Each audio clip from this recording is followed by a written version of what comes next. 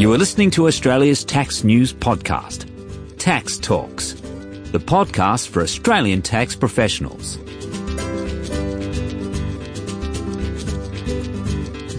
Welcome to episode 59 of Tax Talks. This is Heide Robson. How do you register as a tax practitioner, as a tax or BES agent or a tax financial advisor?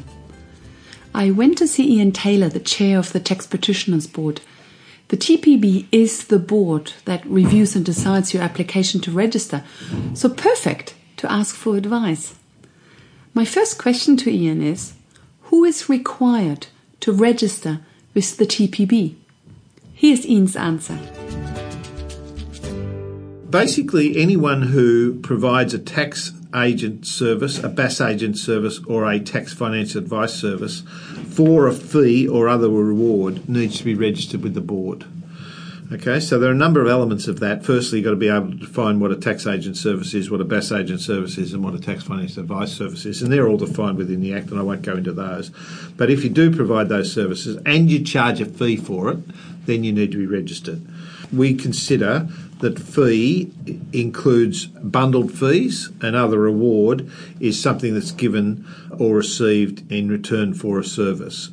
So we've got a fairly broad interpretation of what a fee for services is. So, if a person says, I don't provide tax services for a fee, but I provide bookkeeping services and I charge a fee for bookkeeping, then we say that's a bundled fee. It'll all be included. So you are charging a fee for the tax services that you're actually providing. Now, one thing I will point out, however, is that anyone who's charging a fee has to be registered. If you're not charging a fee, i.e. you're an employee of an entity, then you don't need to be registered generally, right?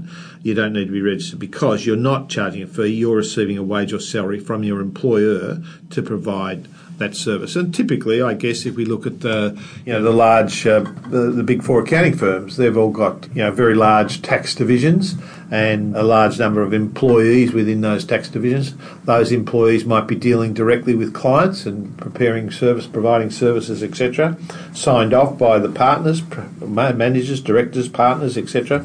But not all of them need to be registered because they're not receiving a fee for doing the service. The partnership is receiving it, and the employees are receiving a wage. So they don't need to be registered where they're not providing services for a fee or reward. There are, however, circumstances where an employee may need to be registered where the entity that they're working for, i.e. a company or a partnership, needs to meet what's referred to as a sufficient number requirement. Well, we might come to that later. But, the fact is that every non-individual entity that's registered with the board has to have individuals standing behind it. That's the sufficient number requirement. And so employees may be required to be registered to meet that requirement. But other than that, employees don't need to be registered. Now, I guess the other issue, just briefly, is the issue that what's the difference between tax agents, BAS agents and tax financial advisors. A tax agent can provide the complete range of tax advice, and those services include working out and advising about liabilities, obligations or entitlements of clients under a tax law. They can represent those entities in their dealings with the Commissioner of Taxation, and it also includes services where the client would be expected to rely on that service or that advice to satisfy their tax liabilities, obligations and entitlements. So this then comes down to an issue, I guess, also in the context of tax financial advisors. ASIC talks about general advice versus personal advice. Yeah, so typically, I guess, if we look at the larger accounting firms, they have a large number of employees. Those employees deal directly with clients, and they don't need to be registered because it's the partners and the entity that's registered, that's the entity that's charging the fee. But in the circumstances where an entity registered with the board is not an individual, it's a company or a partnership, then they need to meet this sufficient number requirement. What is that number? What is sufficient? Okay. All right. So the TPB's put out a paper on our website that you can follow up on where we talk about how you determine the sufficient number requirement. But we don't specify any formula as such. So what we say, in essence, is that the requirement for the sufficient number is effectively a self-assessment process. But what we're interested in is ensuring that the entity itself provides a competent service to its clients. So that's not something which is necessarily uncommon. In fact, it's very much what the objective of every entity is, that you provide a competent service to your clients. No one wants to be sued for giving incorrect or incomplete or advice that's not appropriate. So what we say is that each entity is in a better position to determine what number of people or how many people they need to supervise the number of staff and their circumstances to provide that competent service. So if But a submission, we get a submission from them, we look at it and we say, well, that looks good or that doesn't look good. So again, to take an example, if we've got one individual who's running a company, one supervising agent for a company that's lodging 30,000 income tax returns, we would probably say that's not really going to be a sufficient number, because if you work it out on a basis, if you're lodging 30,000 income tax returns, how long are you spending on reviewing each tax return before or after it's been lodged? It wouldn't be sufficient. So that's what we take into account. It's a self-assessment process. There is no formula as such. However, we do take into account the nature of the business, the geographic locations of the business. We look at the training that's provided to the staff. We look at the quality control assurance processes that are in place, whether there's pre and post reviews of documentation, etc., etc. So they're all the things that we want to look at. We want to understand the nature of the business, but ultimately it's up to that individual entity to tell us what they think it is, and if we've got issues, then we'll raise them with them and we'll talk through it with them. My original assumption had been that in a partnership, every partner needs to be registered, and in a company that every director needs to be registered. But that's actually not the case. It comes down to what is deemed to be sufficient. Correct. But there are two elements of that. The first thing is that in every company and in every partnership, every director and every partner must meet the fit and proper requirement. Right? So that doesn't mean to say that they have to be part of the sufficient number. And if they're not part of the sufficient number, they nevertheless still need to ensure that they meet the fit and proper requirement. Now that means in for example, again, a large accounting firm where you've got a number of partners who might be tax partners, you might have audit partners, you might have management consulting partners, or whatever we call it these days.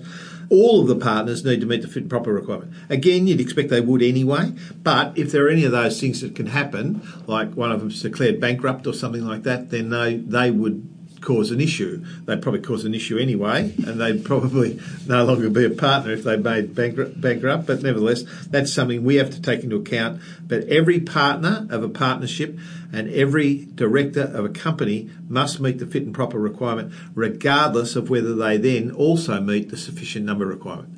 Typically, again, in the case of a large accounting firm, the audit partners and the management consulting partners would not be sufficient number requirement. It's the tax partners that would be.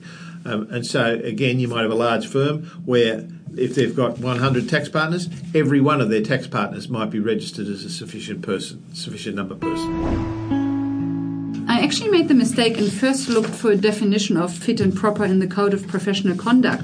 And then it dawned on me that the Code of Professional Conduct is about what you do, whereas the fit and proper is about what you are, and hence the fit and proper is not defined in the Code of Professional Conduct. It's actually interesting in that sense, the way you put it, is that each person who is registered with the board, including the directors and partners of a partnership, must meet the fit and proper test. There is actually no definition of fit and proper as such in the Act itself or in the Code of Professional Conduct, as you've highlighted. However, what it does in the Act itself is to identify some criteria that the board needs to take into account to decide whether or not a person continues to meet the fit and proper requirement. And so in the Act itself, in section 20-15, it says, in deciding whether it is satisfied that an individual is a fit and proper person, the board may have regard to a number of different things, right? We have to take these into account, may have regard to, and as a result of looking at those things, we can then make a determination in our own mind as to whether or not the person satisfies that fit and proper test. But there's an overall consideration which is perhaps not identified totally within these criteria, and that is that the person must always act honestly and with integrity in their dealings with their clients, with the board, with the commissioner, etc., etc. In the Act itself, it talks about the board has to take into account whether the individual is of good fame, integrity and character. And so that's a bit of the overall definition, if you like. But it also then goes on to say that we have to take into account certain things that happen, and those things can also impact the way in which we look at it. So the first thing is whether or not the person's been made bankrupt, or secondly, whether or not they've been sentenced to a term of imprisonment. And that can be for anything. So it doesn't have to be a financial type related crime. It just has to be imprisonment for any activity in the last 5 years, and likewise the bankruptcy applies in the last 5 years as well. But then there's also some other events which are defined in section 20-45 which we have to take into account as well, and they include whether or not the person's been convicted of a serious tax offence, whether or not they've been convicted of any offence involving fraud or dishonesty, whether or not they've been penalised for being a promoter of a tax exploitation scheme, whether they've been penalised for implementing a scheme that's been promoted on the basis of conformity with a product ruling, but then not continuing with that ruling, or you may become an undercharged bankrupt or go into external administration, or you are sentenced to a term of imprisonment. So those things are also sent out there. And what I tend to do is say these are the negative factors that we need to take into account. And unfortunately, there are times when these things have had to be invoked. We've found that people have been subject to convicted of serious tax offences or other offences involving fraud or dishonesty, sentenced to imprisonment, etc. We have to determine then or not whether a person continues to meet that fit and proper test. So this is what a person has to show you when they want to At all times, they need to be fit and proper at the first point when they become registered, but importantly, they must continue to ensure that they're fit and proper at all times thereafter. And we do ask the question now. We have what's referred to as an annual declaration process, which means that each year a person declares to the board that they are meeting that fit and proper requirement, and none of those negative things that I've referred to there have applied to them in the last 12 months.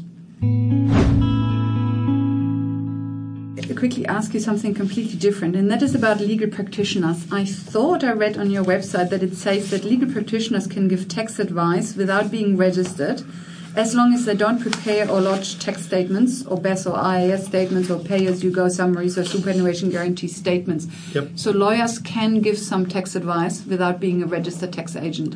Absolutely correct, yes. So a lawyer can provide, so long as they're registered with a practicing certificate with various state-based authorities, so long as they're registered, a registered practitioner as a legal practitioner, legal practitioner, I think is the term precisely. So long as they're registered, they are able to provide tax advice, but they are not able to lodge documents with the Commissioner, which would be in the form of BAS statements and tax returns, etc. They can, if they wish to do that, they can register with the board, and there's a special criteria, a special pathway for legal practitioners with legal qualifications to become registered with the board if they want to lodge as well. Oh, okay. Yep. But otherwise, no, they can provide those services without being registered. So what is required to register for the first time? Okay, so a person who is at least 18 years of age will be eligible to apply. They must meet that fit and proper person requirement, which we've just talked about. They also need to satisfy the qualifications and experience requirements, and they will vary depending on the nature of the registration they're seeking. And there are many pathways within each of those three categories that we've talked about. But in addition to that, they must also, or will be able to maintain professional indemnity insurance that meets the board's requirements. And when they've got all of that information, then they can apply online with and attach their documentation, etc. So that's the base requirement. Does any PI insurance do, or do we need to watch out for certain things that some PI insurances offer and some don't? There is the requirement of professional indemnity insurance, and the requirement is that the person is covered by professional indemnity insurance that protects their clients in the event that those clients suffer financial loss due to an act, error or omission as a result of the services provided by the practitioner or not provided by the practitioner. And in essence, Most policies of professional indemnity insurance will satisfy the board's needs. There are, as we know, a number of providers in the marketplace that do provide these professional indemnity insurance policies. The important thing is that they must cover tax services as such. They must also meet the requirement in terms of the amount of cover, and our requirements are quite minimal compared to the requirements of some of the professional associations. So, for example, I know as a member of both CPA Australia and CAANZ Australia, I have a minimum requirement of $2 million of professional indemnity insurance cover. That cover that I have there is higher than the cover I need to be registered with the board. Our cover ranges from $250,000 through to $1 million. But again, if you had fees well in excess of those figures, then you've got to assess it individually. However, in essence, it must be a valid policy of professional indemnity insurance that covers tax services. It must also include at least one reinstatement for multiple claims within the 1 year. We also recently looked at the issues around cybersecurity and the increasing likelihood that practitioners are subject to cybersecurity breaches and the consequences of that. We've said to practitioners that they should check their professional indemnity insurance policies to ensure that their clients are protected in the event of losses from cybersecurity events.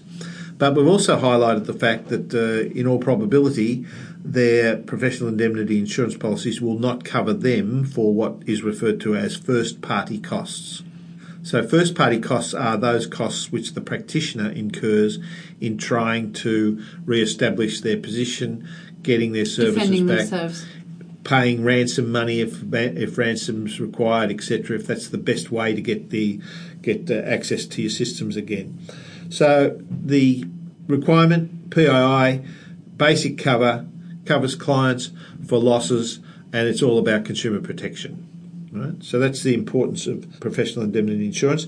Indeed, if you don't have your own personal cover, then you can be covered by another entity. So again, for example, if you're registered, you're working in a partnership or a corporate environment, then the corporate registered entity could have professional indemnity insurance which covers all of the practitioners under that corporate umbrella, or likewise partnership. Right? So you need to have that professional indemnity insurance which meets the board's requirement. Again, there is a document on our website which details professional indemnity insurance, details there and our requirements specifically. Now, when it comes to the qualification and experience requirements to be registered as a tax agent, a BAS agent or a tax financial advisor, there are a number of different pathways. If I deal just with tax agents for a start, there are 6 pathways for entry for a tax agent.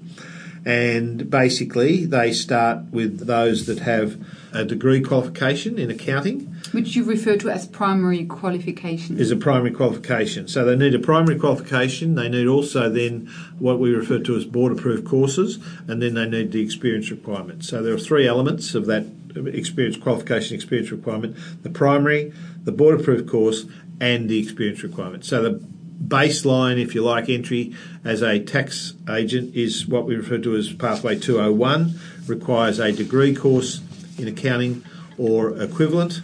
It requires a board-approved course in tax law and commercial law, and it requires a minimum of 12 months experience over the prior 5-year period. So the Pathway 201 is the one that most agents come through? Most new agents coming in coming out of university or whatever would come in under 201, although we do get a number that come in under 206, which 206 is referred to as a person who is a voting member of a recognised professional association. And they can come in under 206 without necessarily having a qualification because they've got extensive experience. So the requirement to come in under 206 is that you have a minimum of 8 years full-time experience out of the last 10 years. So really what that's saying is that 8 years of full-time relevant experience is the equivalent of a degree qualification, if you like. So instead of having a minimum 12 months experience with a degree, it's 8 years out of the last 10 full-time relevant experience. looking at the board-approved courses, on the TPB website you have 2,604 approved courses listed on your website, plus 440 courses that haven't been approved, and 7 in the approval process. And I find that a mind-staggering amount. I was surprised that you would list the courses that haven't been approved, but then of course I realized you do that to kind of warn that these courses haven't been approved. Yeah, so look, there's 2 elements of that. I guess firstly, those numbers are significant numbers, and again, there's 2 elements of the approved courses. Firstly, they're the base degree qualifications and diploma qualifications. So one of the other pathways is a diploma. If you don't have a degree, you come in with a diploma, which is a 203 pathway. There's a 202 pathway, which is a qualification, other than in accounting, etc. So the 2,600 sounds a lot, but there are a lot of universities out there. There are a lot of tertiary institutions, and we're covering then 3 categories as well. So we've got the BAS qualifications, we've got the tax qualifications, and we've got the TFA qualifications as well. And they're all different. So they're listed on our website. If we've approved them for an applicant previously, we listed on the website. So there's always new ones coming in, people done different courses, etc., etc. Now, in addition to that, the board-approved courses in tax law and commercial law for tax agents do require 2 units of tax and 3 units of commercial law.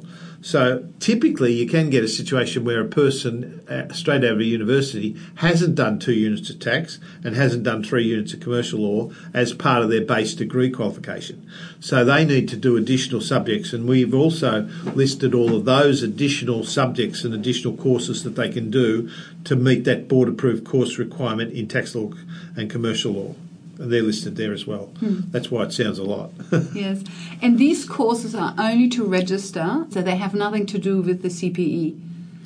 Correct. So the base qualification to register with the board is, if you like, exactly that, a base, whereas CPE is designed, once you've got your base, to keep you up to date.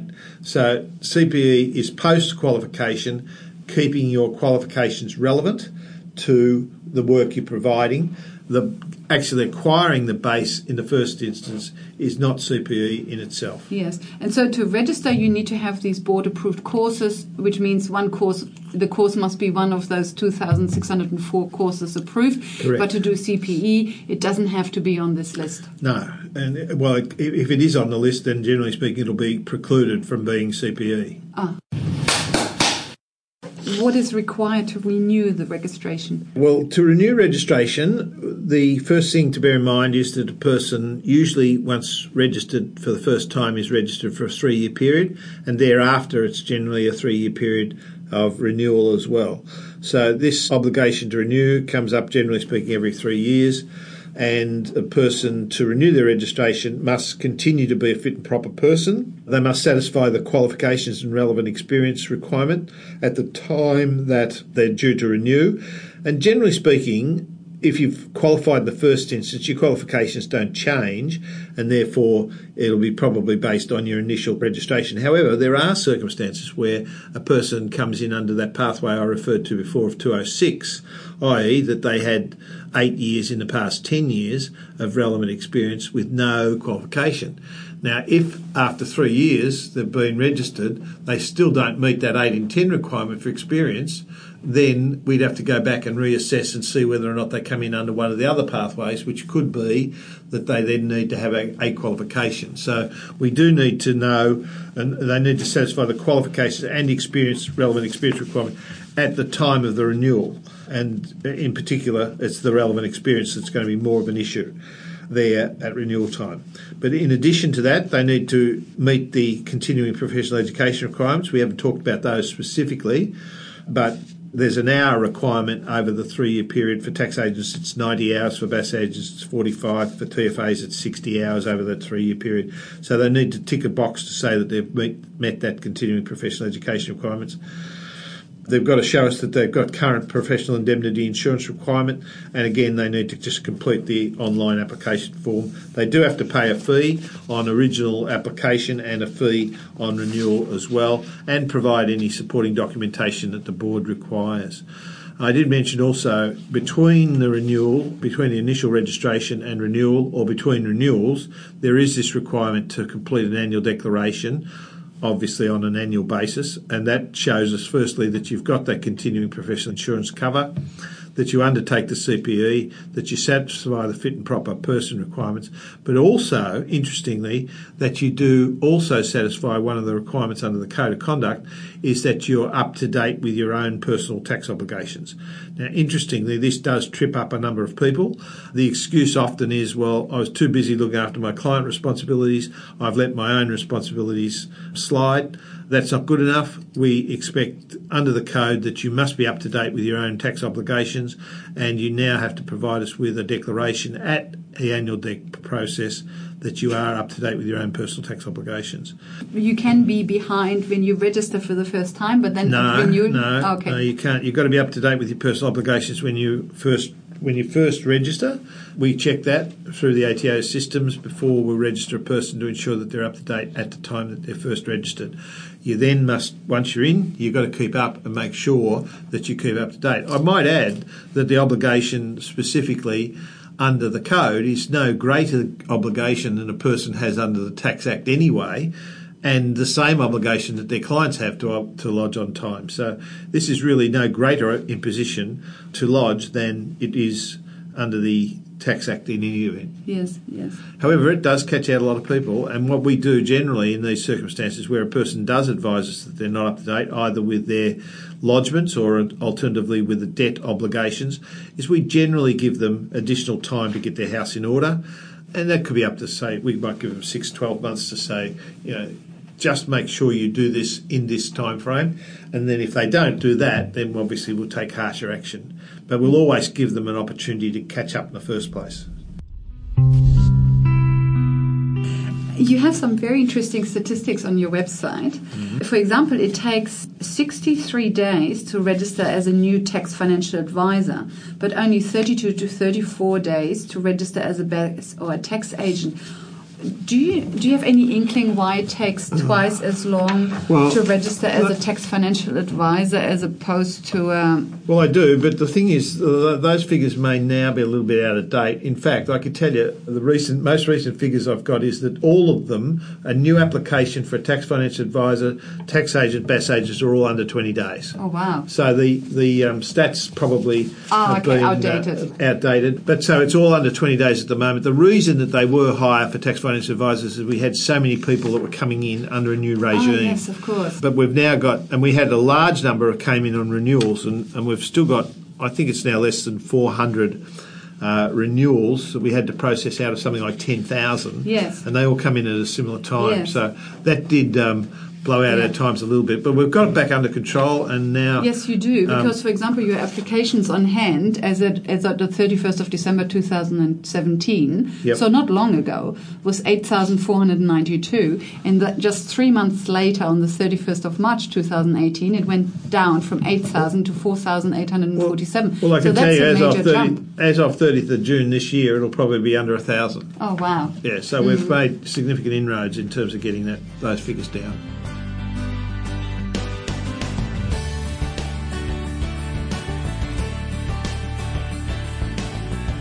Welcome back. I didn't know that even quantity surveyors and fuel tax credit specialists have to register with the TPB. In the next episode, episode 60, Miranda Brownlee of SMSF Advisor will give us a May 2018 update around SMSF. Until then, thank you for listening. Bye for now and see you in the next episode.